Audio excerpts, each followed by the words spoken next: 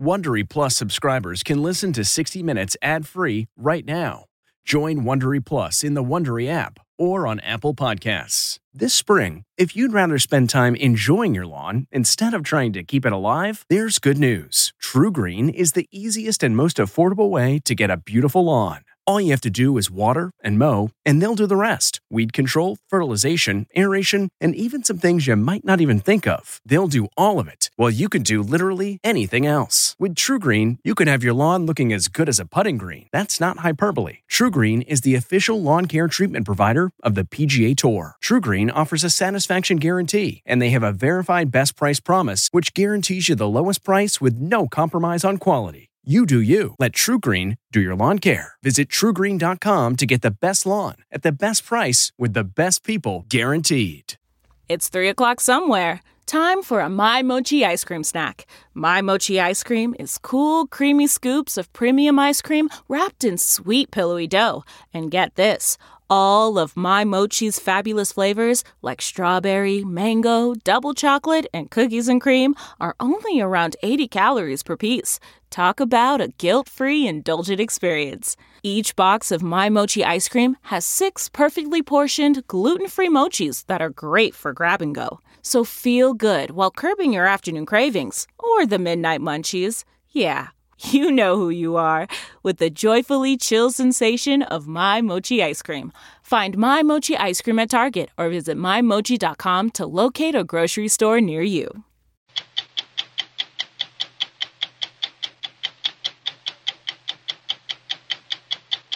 It's an industry-wide conspiracy, and I think it answers one of the biggest questions all of us are asking, which is, why are prescription drugs so expensive? And I think we know why now, because the prices of generic drugs are fixed and there's a widespread conspiracy to rig the market.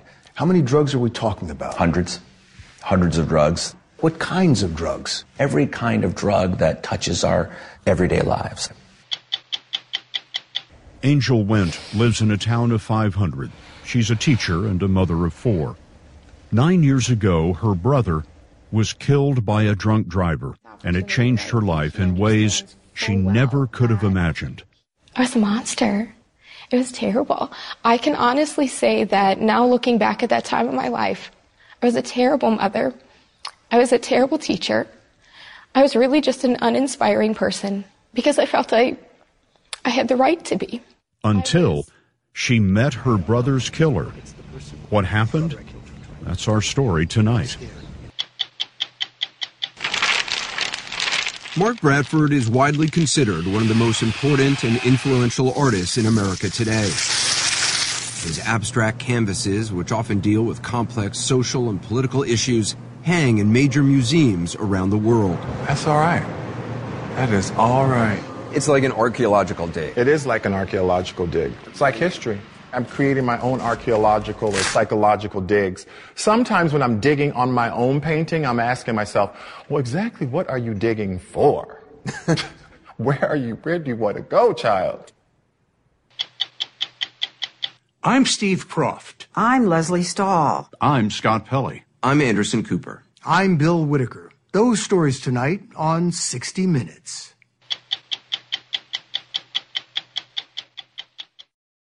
What's your next adventure? Everyone deserves a chance to do what they love. Pacific Life helps you reach financial goals while you go after your personal ones. Plans change over time, and your financial solutions can too. Pacific Life has a variety of financial solutions that can help you complement your life goals and passions while managing the uncertainties. Backed by more than 150 years of experience, you can count on Pacific Life to be there so you can go out and keep living your best life. Pacific Life is one of the most dependable and experienced insurers in the industry and has been named one of the 2019 World's Most Ethical Companies by the Ethisphere Institute. The freedom to go after whatever is next for you? That's the power of Pacific. Ask a financial professional about how Pacific Life can help give you the freedom to do what you love, or visit www.pacificlife.com. It might be the biggest price-fixing scheme in U.S. history. On Friday, Connecticut and a coalition of more than 40 states filed a 500-page lawsuit accusing the biggest generic drug makers of a massive, systematic conspiracy to bilk consumers out of billions of dollars. It's a more sweeping version of a similar lawsuit the states filed in 2016 that's still being litigated. The generic industry vehemently denies the allegations. Congress established the current generic industry in 1984 to push prices down. The idea was that once patents on brand-name drugs expired, generic makers would compete to make drugs more affordable. But 1,215 generics, many of them the most prescribed drugs, jumped on average more than 400% in a single year. Connecticut has been examining the generic drug industry for almost 5 years. Tonight, we'll take you inside its investigation and show you how 2 dogged attorneys built the cases the state attorney general calls the most egregious examples of corporate greed he has ever seen. It's an industry-wide conspiracy, and I think it answers one of the biggest questions all of us are asking, which is, why are prescription drugs so expensive? And I think we know why now, because the prices of generic drugs are fixed and there's a widespread conspiracy to rig the market. Connecticut Attorney General William Tong says his office found evidence of price fixing by dozens of generic drug industry sales directors, marketers, CEOs, dating back to 2006. How many drugs are we talking about? Hundreds of drugs. What kinds of drugs? Every kind of drug that touches our everyday lives. I'll give you an example. Bill, this is my bottle of doxycycline. It is a common antibiotic that I take every day for a skin condition. And there's a conspiracy around doxycycline. And so, sitting here today as the Attorney General of the state of Connecticut, I'm one of the victims. Between 2013 and 2014, a bottle of doxycycline shot up 8,281%, from $20 to more than $1,800. A bottle of asthma medication, albuterol sulfate, jumped more than 4,000%. Pravastatin, a cholesterol drug, up more than 500%. The sudden price spikes caught the attention of Congress, which called a hearing, the Department of Justice, which launched an investigation, and the state of Connecticut, which now has filed 2 lawsuits. This is a phased approach, and we're focusing on all the major players. So is it your contention that these companies are putting Americans' lives at risk? Yes. It's a $100 billion market. We're talking about the drugs that America takes every day to live. And they're profiteering off of that in a highly illegal way. They're just taking advantage. The industry says that the prices went up because of market forces and because of drug shortages. These explanations don't wash with you? No. They've said this to me, to my face. Why don't you believe that? Because we have evidence, hard evidence, in the form of text messages, emails, documents, witnesses that demonstrate clearly that it wasn't about product shortages, it was about profit. It was about cold, hard greed. How can he say that? Because of what these 2 sleuth attorneys uncovered. Mike Cole heads the antitrust division in the Connecticut Attorney General's office. Joe Nielsen is his lead prosecutor on this case. They've worked together for more than a decade, reaching multi-million-dollar settlements with big names like Apple and Bank of America. This, they say, is their biggest case yet. This particular industry, the generic drug industry, touches everybody. 90% of all prescriptions filled in this country are filled with generic drugs.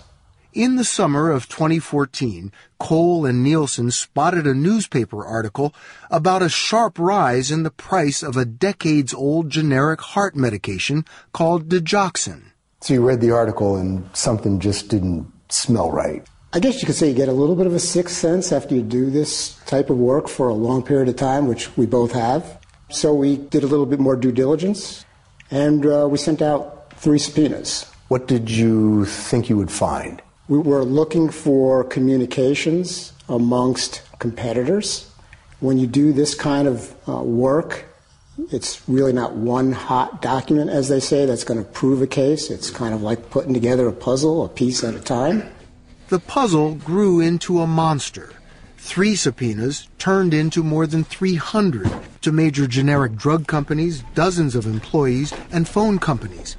Over the course of the investigation, the subpoenas generated almost 19 million internal documents and phone records. There were so many pieces, Joe Nielsen couldn't make out the big picture at first. For more than 2 years, he was the only one working the case. He spent days at his office desk and many nights at his dining room table looking for patterns. He eventually bought software used by law enforcement to investigate drug cartels so he could analyze nearly 12 million phone logs. And this allowed you to do what? Well, this allows you within 5 minutes to look at someone's entire phone records and see the history of who they communicated with when. Nielsen saw a picture emerge of a cozy relationship among industry competitors with lots of phone chatter right before they increased prices, apparently in lockstep. We can see that competitor A is talking to competitor B 5 times on one day. And what that allows us to do is to go into our document database and look on that day at what they were saying. It all snapped into sharp focus when he matched phone logs to thousands of text messages from Heritage Pharmaceuticals. Nielsen says this exchange with competitor Citron Pharma showed collusion to increase the price of a diabetes medication. The text messages implicate 2 other companies, Aurobindo and Teva, the world's largest generic drug maker. The national accounts manager at Heritage wrote, "We are raising the price right now. Just letting you know, Teva says they will follow. Aurobindo agrees too." A corporate account representative from Citron answered, "We are definitely into raise pricing, are doing this immediately." The Heritage executive responded, "We are raising our customers 200% over current market price." So what's wrong with these companies talking to each other? If they were talking about their families or, a barbecue that they went to, there would be nothing wrong with it. But when they talk about raising prices and they agree to do that, then it's completely and totally illegal. Take the case of the antifungal drug Nystatin. As you can see with this graph, the price held steady at $68 a bottle for years. But in April 2013, Sun Pharmaceuticals almost doubled the price to $131. Right after the increase, there was this flurry of phone calls between Sun and competitors Heritage and Teva. So you see a phone call between Heritage and Sun Pharmaceuticals lasting over 45 minutes. After dozens of calls like this, first Teva, then Heritage, followed Sun's lead and jacked up the price of Nystatin to $142 a bottle. Joe Nielsen also found messages that seemed to show companies, including Pfizer, conspiring to divvy up the market for other drugs.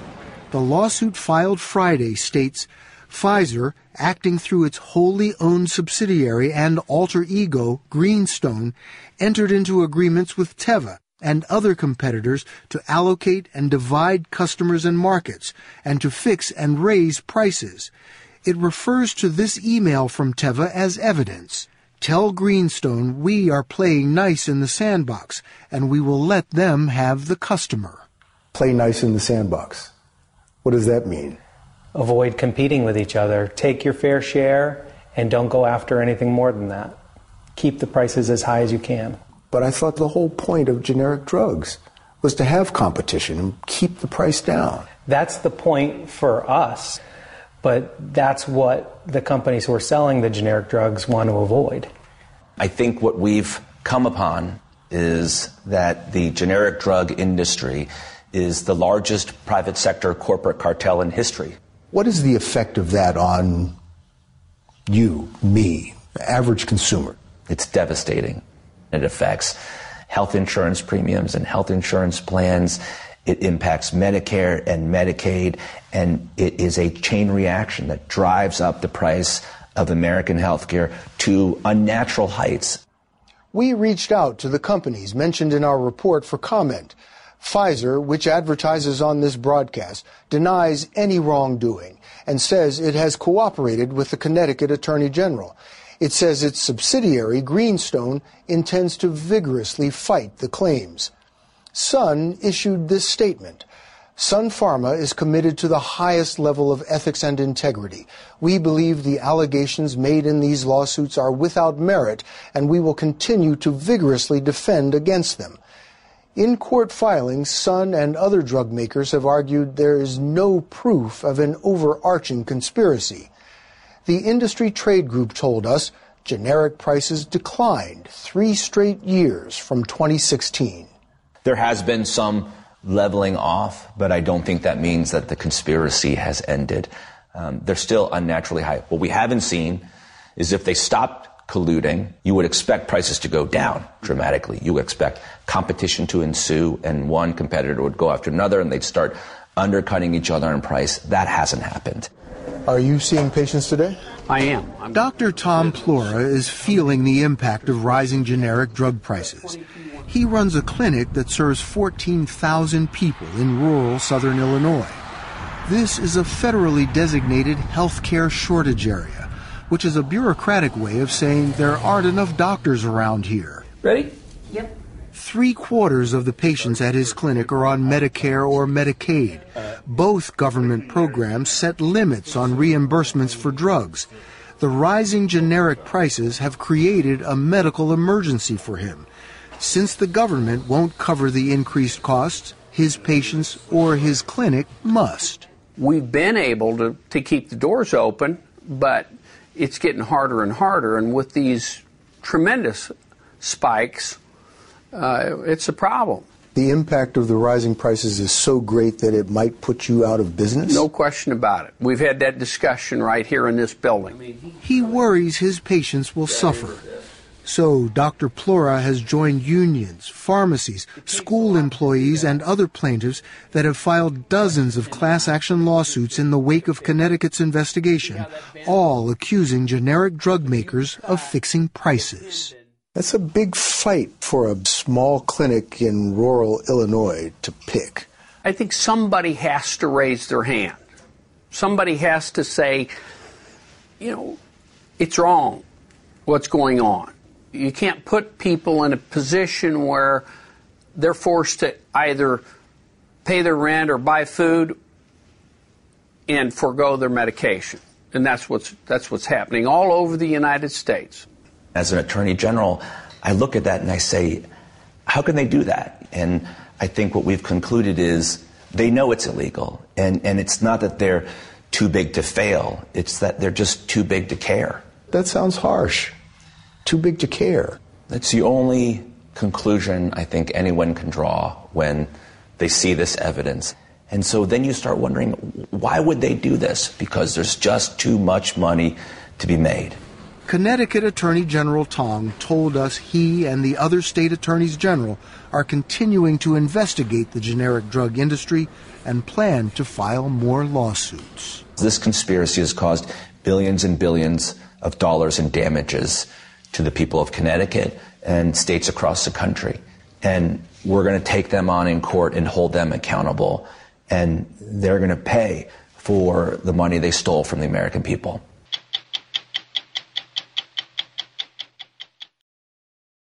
When we heard about the Restorative Justice Project, it was hard to believe, and we certainly didn't understand it.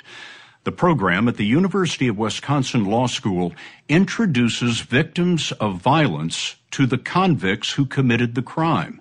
Our first reaction was, who would want to do that, and to what end?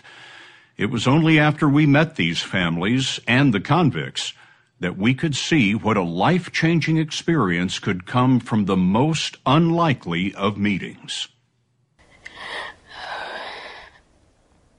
I could not tell you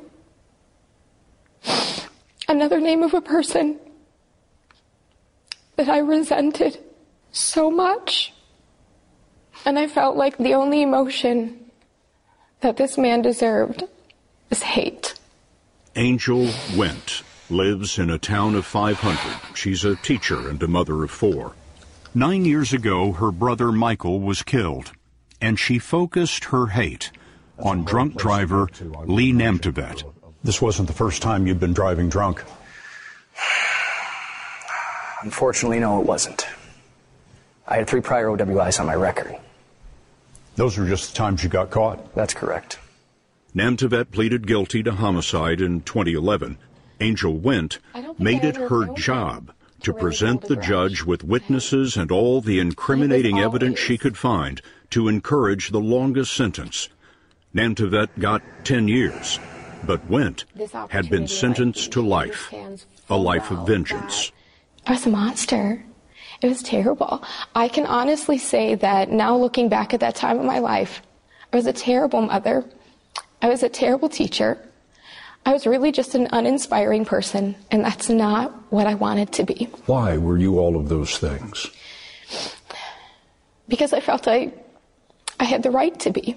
She decided she could save herself only by meeting the stranger who ruined her life. She reached the Restorative Justice Project at the University of Wisconsin Law School. The project began 30 years ago to teach students about the needs of victims. The director, Jonathan Shard, told us they set up about 1 meeting a month. We're really victim focused, and we say, how has this person been harmed? And then what can be done to repair that harm? The attempt to repair the harm begins only with the victim's request. If the law school finds that the prisoner is willing, then the Restorative Justice Project visits both parties. To sort of see what are these individuals interested in talking about. And so we'll have enough of those individual meetings as are necessary before both sides are ready to actually sit down. And quite often that can take several months up to a year or sometimes longer before we get to that space. Part of that year is spent shuttling written questions and answers between the victim and the criminal. When Lee Namtevet received the request from the law school, he had a question. How can I do this? It'd be just best not to do it. Not to, this happened, I'm doing my time. Let's not ever talk. Let's not ever talk about it. Let's not ever meet. I can just move away. I can hide. And through a lot of counseling and help, I was able to go through with it. Angel Wendt waited 5 years after her brother Michael was killed to come to the prison to meet Lee Namtevet. We sat and talked for hours and hours, and I found myself crying, but it wasn't for me. It was for him. Because what I came to know in that meeting is that he and I were both mourning the loss of the same amazing young man, but I have all the beautiful memories to fall back on when I'm feeling sad. He is nothing. He was a loving, kind, caring young man who was really involved in his church and an amazing person. And your response to all of that, to hearing what a terrific person this was that you killed, was what? What a loss. What an unnecessary loss. I wanted to, at that point, apologize for all of the things that I had done, rounding up all of those people and finding every little scrap of evidence that he had this terrible character flaw. Wait, you scheduled this meeting so that you could apologize to him? Yeah. I wanted to extend my personal forgiveness to him, and also felt that if I was going to emotionally rectify the situation that I had built up for myself, that I needed to apologize to him. And I was just amazed at her kindness and caring and her compassion. And it's not easy. I can't imagine that's easy to do. Come into a prison and forgive the guy who killed your brother.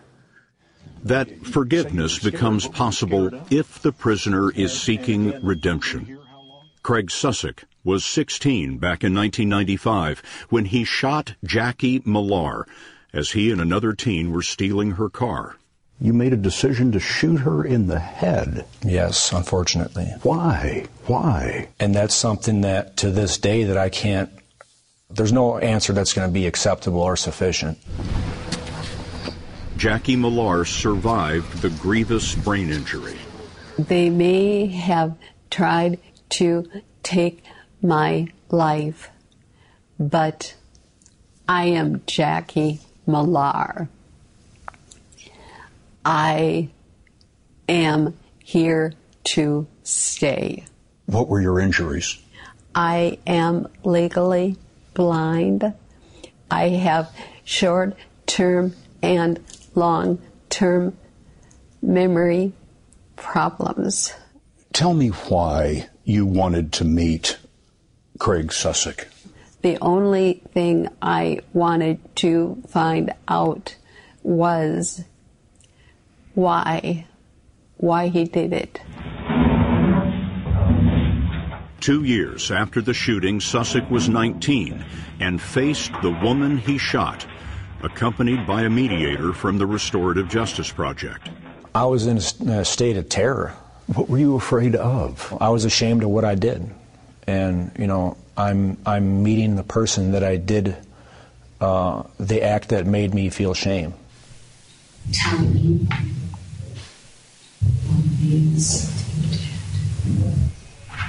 Just grab the gun. I pulled the trigger.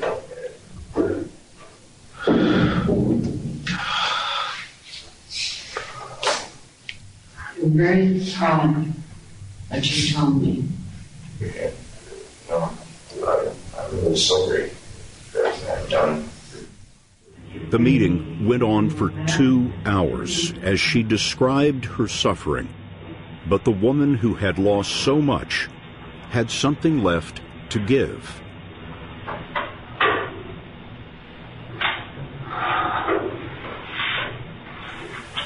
You're a good kid. I know deep down you are a good kid. Jackie forgave me. Without that, no, I don't know where I'd be. Please help me understand how that is possible. How can you forgive this man who did this to you? I forgive him. I don't forget it. I know he tried to kill me. Morning, Jackie. Get a hug. Give me a hug, too. How you doing? Craig Susick is 40 now and has invited Jackie's visits once a year, every year, for 2 decades. If I can continually give back to her, that's my lifelong mission. Because of what you did all these years ago, her health is deteriorating. Yeah. What do you think of that as you see her year after year and see that she's not getting any better? It's not an easy thing. Jackie's been in a prison for as long as I have been, and in a worse a prison than what I've got. You know, because my memory isn't going, my health isn't slipping, and it's terrible because I know I did that. For prisoners, it seems the motive is always the same, to be forgiven. But each victim brings unique desires. Mary Raisin's mother and brother were killed by a pair of gunmen in a robbery. My brother was in Vietnam and he made it home. And then he is shot down, you know, trying to get away from somebody. And they broke through 3 doors to get at my mom, and she's 85 years old. Once these 2 men were sent to prison, was there a sense of relief in any way? No.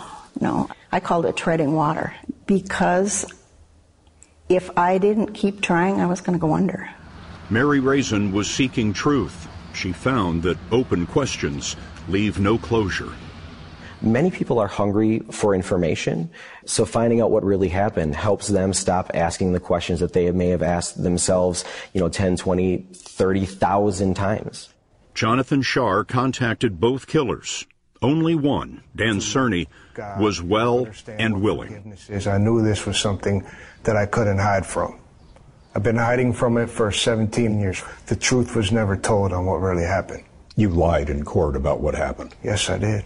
Cerny had claimed that he didn't shoot Mary Raisin's brother until the other man had already killed him.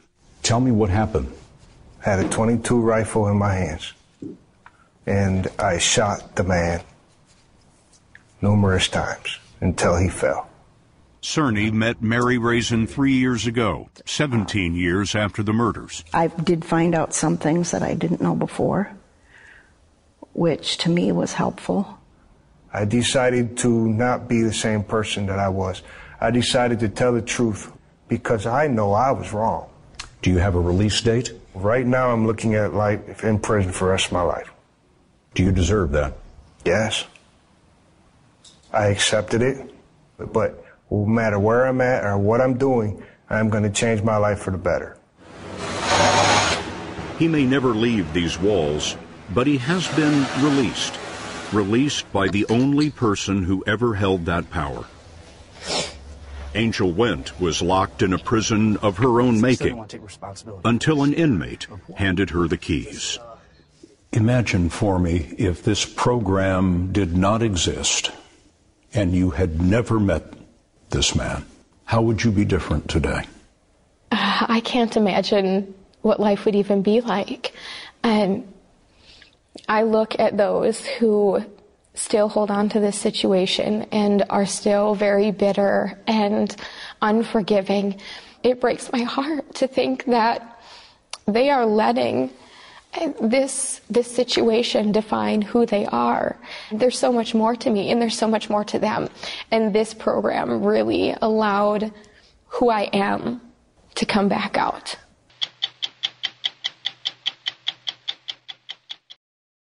Mark Bradford is widely considered one of the most important and influential artists in America today. His abstract canvases, which often deal with complex social and political issues, hang in major museums around the world and on the walls of big collectors and some small ones like me. Bradford's art may look like paintings, but there's hardly any paint on them. They're made out of layers and layers of paper, which he tears, glues, power washes, and sands in a style all his own.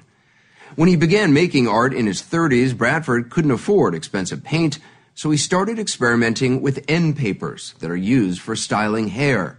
He got the idea while working as a hairstylist in his mom's beauty shop in South Los Angeles. He was broke, struggling, and didn't sell his first painting until he was nearly 40. I heard a story that when you sold your first artwork in 2001, you called up your mom. Do you remember what you said to her?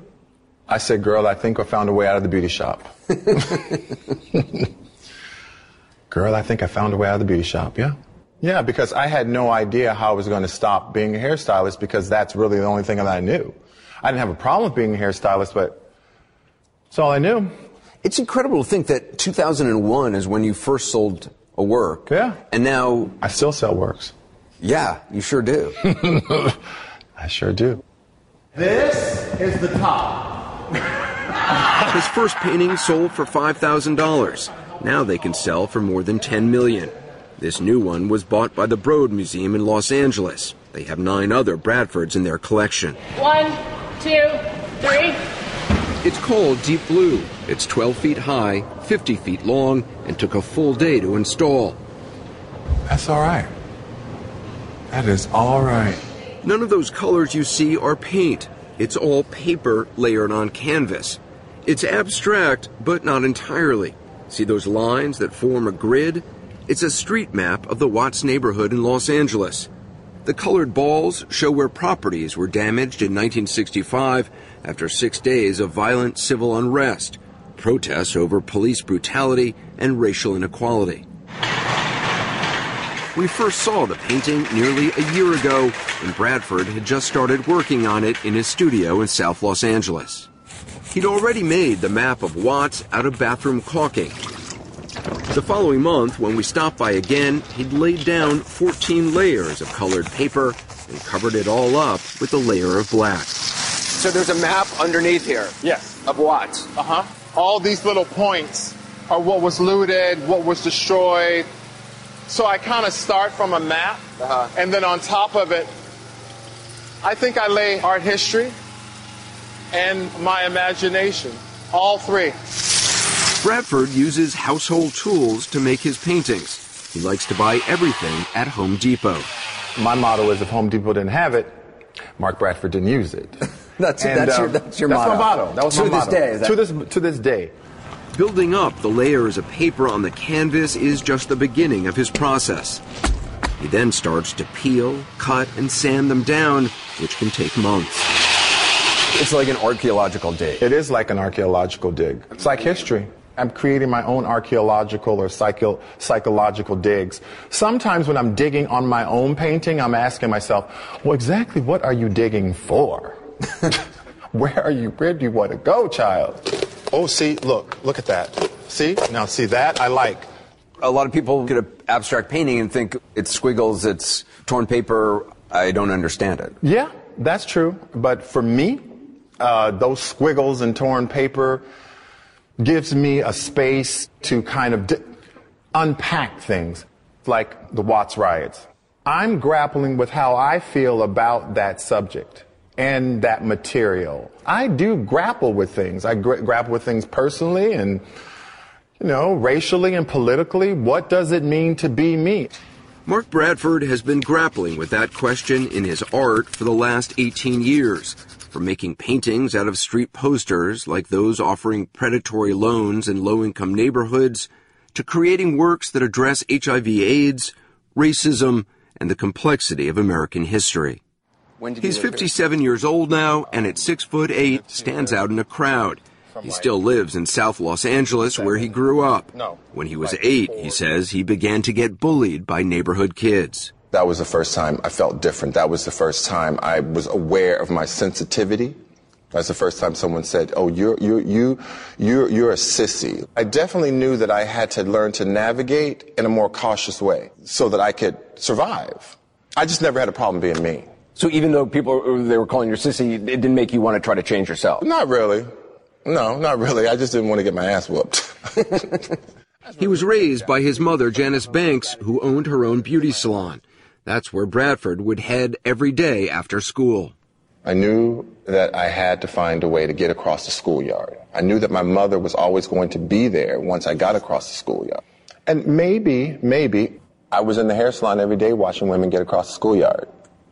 I would hear their stories. I would watch them go through, and I just thought, if they can do it, I most certainly can do it. Mark Bradford started working in the salon as a teenager, eventually becoming a hairstylist. It was a safe place where he could be himself, but that feeling disappeared in 1981 when his friends began dying from AIDS. I knew a storm was coming. I knew that. In the gut, I knew that. And people were just dying. That's what it felt like to me at 18 years old. I just was thinking, how are we going to make it through? Did you think you would make it through? No, I didn't think I'd make it through. Thinking he didn't have a future, he didn't plan for one. But when he was nearly 30, he took art classes at a junior college, and he says it clicked. There was the reading and learning about different scholars and feminism and deconstructing modernism and all that. I just, oh man, I'm really into this. I'm not exactly sure what it is, but yeah. And you'd still work at the hair salon? Oh, every day. And so you'd be studying while at the hair salon? Oh, absolutely. I put the book in their lap and say, girl, read that back to me. He won a scholarship to the California Institute of the Arts, but struggled to make money as an artist. When he was 39, he finally had a breakthrough. I was working on a head. At the beauty salon? Beauty salon, yeah. Because I was still working the hair salon, and I told you that. I just didn't know that terminology. I was hooking it up. Okay. Right. Late at night, I was tired as hell, too. And just end papers fell on the floor. And I looked down, and I thought, oh, they're translucent. Oh, I could use these.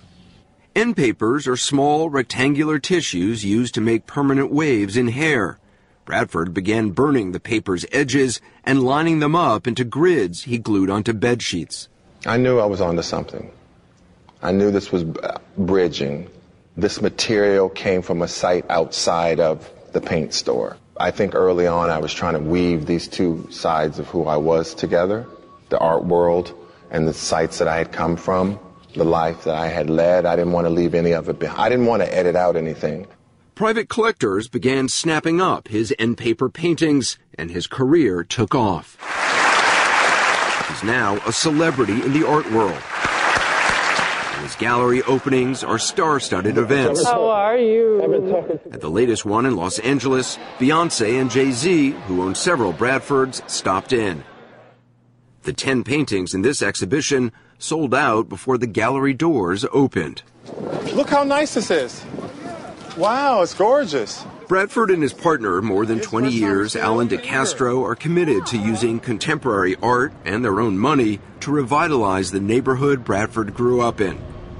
In 2014, they opened Art and Practice, with Eileen Harris Norden, the first collector to buy Bradford's work. It's a non-profit complex of buildings that includes a gallery, lecture spaces, and his mother's old beauty salon. This is the last hair salon that my mom worked in, and then I took it over from her. It was in the 90s. It was called Foxy Hair. They turned Foxy Hair into a center for young adults transitioning out of foster care. I would run down the block in here and buy myself whatever I needed to put back on the hair. But we were surprised to learn that Mark Bradford still styles hair. He does it for some of his former clients from the beauty shop, who are also among his closest friends. When you look around, does his art make sense to you? It does. It's like a map of outer space. I mean, I look at it, it's beautiful, but I don't really get it. No. He gave me something from his studio a long time ago, and I put it in my garage. You did. Wow. I put it in my garage. This is before he got popular, I guess. And it's all torn up. And this guy was like, you know, you have something like a Mona Lisa. I'm like, for real? Wow. No, y'all wrong for that. I don't see it. You don't see it. I don't. But I like how you give a little insight of like what's going on in our community. I know that much about your art, so that much I really like. Bradford's latest work continues to focus on difficult and controversial issues. This painting, which is prominently displayed in the Los Angeles County Museum of Art, is called 150 Portrait Tone and was made in response to the 2016 fatal police shooting of Philando Castile during a traffic stop in Minnesota. He was trying to get out his ID and his wallet out his pocket, and he let the officer know. Castile's girlfriend, Diamond Reynolds, live-streamed the incident. Bradford was so haunted by her words, he made them into this painting. Please don't tell me this, Lord. Please, Jesus, don't tell me that he's gone. It's really the conversation that his girlfriend is having. With multiple people, which I was fascinated by. Why were you fascinated by it? How composed she was. She was having a conversation with her daughter in the back seat, with Philando, who was passing away, with God, with us, Facebook, and with the policeman, all simultaneously. It was visual and textual and heartbreaking and heroic and strong all at the same time. In another major new work, Bradford turned his gaze to the Civil War. It's called Pickett's Charge, and it's a reimagining of a pivotal Union victory at the Battle of Gettysburg. It was commissioned by the Smithsonian's Hirshhorn Museum in Washington, D.C. Bradford used as his starting point blown-up photos of a 19th century panoramic painting of Pickett's Charge, a painting which offers a romanticized view of the Confederacy. He then added layers of paper and cords over it, then carefully gouged, shredded, and ripped it apart. They almost feel like lacerations, almost scarring. That's what those feel like. And a little bit like bullet wounds, like it really punctures. It's a 360-degree painting that raises many questions in Bradford's mind, particularly about how we look at history. It's looking at it through a different lens. Yes, that's the feeling that I wanted you to have, that history was laying on top of it, gouging into it, erasing it, bits of it showing. It's kind of me revising it. So is this a more accurate representation of history? I don't really believe history is ever fully accurate. It's acknowledging that. It's acknowledging the gaps. Right. The things we don't know. So many people have come to see Pickett's Charge, the Hirshhorn has extended the exhibition for 3 more years. Bradford is already working on new paintings for shows in China, London, and New York. Do you worry about the vagaries of the art world? What is popular today, 20 years from now? Oh, no. No. I wouldn't have, no. I have never... I mean, art has value because people believe it has value. I think art has value because it has value. I'm not going to wait for somebody else to tell me my work has value. I certainly wasn't going to wait on people to tell me I had value. I'd probably still be waiting. It has value because I think it has value. And then if other people get on the value, Mark Bradford value train, great. I'm Leslie Stahl. We'll be back next week with another edition of 60 Minutes. If you like 60 Minutes, you can listen early and ad-free right now by joining Wondery Plus in the Wondery app or on Apple Podcasts. Prime members can listen ad-free on Amazon Music. Before you go, tell us about yourself by filling out a short survey at Wondery.com/survey. Listen to the 48 Hours podcast for shocking murder cases and compelling real-life dramas from one of television's most watched true crime shows.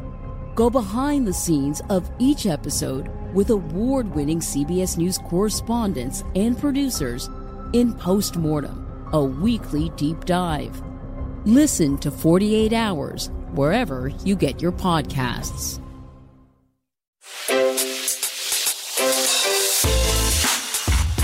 Hi, this is Jill Schlesinger, CBS News business analyst, certified financial planner, and host of the Money Watch podcast. This is the show where your money is not scary and it's not boring. It is a show that's all about you. It's your questions that make it possible for me to provide unconventional and entertaining insights on your money and maybe more importantly, on your life. I'm going to be your financial coach, someone who brings common sense and an insider's perspective on how to manage your money and your emotions. And I promise we are going to have a little bit of fun along the way. Have a question from retirement to career changes to college funding? Just send us an email at askjill@jillonmoney.com. Follow Money Watch wherever you get your podcasts. You can listen ad-free on the Amazon Music or Wondery app.